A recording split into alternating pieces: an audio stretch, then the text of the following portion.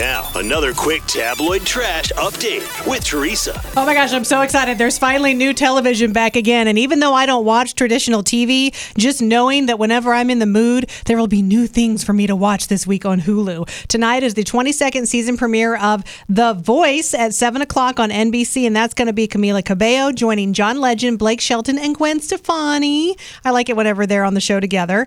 Also on NBC, it's the series premiere of Quantum Leap. This is a reboot of the hit show. Did you ever watch it back in the 80s? Oh, yeah. It was really weird. The time travel, right? Yeah. Yes. And he's always in the body of somebody else. Yes.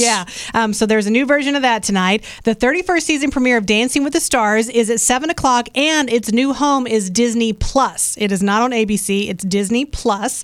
And then over on CBS, it's all of your NCISs. So all the different versions, Hawaii, the regular one, they're all back with brand new episodes this week. And then one quick note, Broadway's longest running musical, Phantom of the Opera, is closing next February after 35 years. That is crazy. I know. I can't believe it's ending. Yeah. And that is your tabloid trash.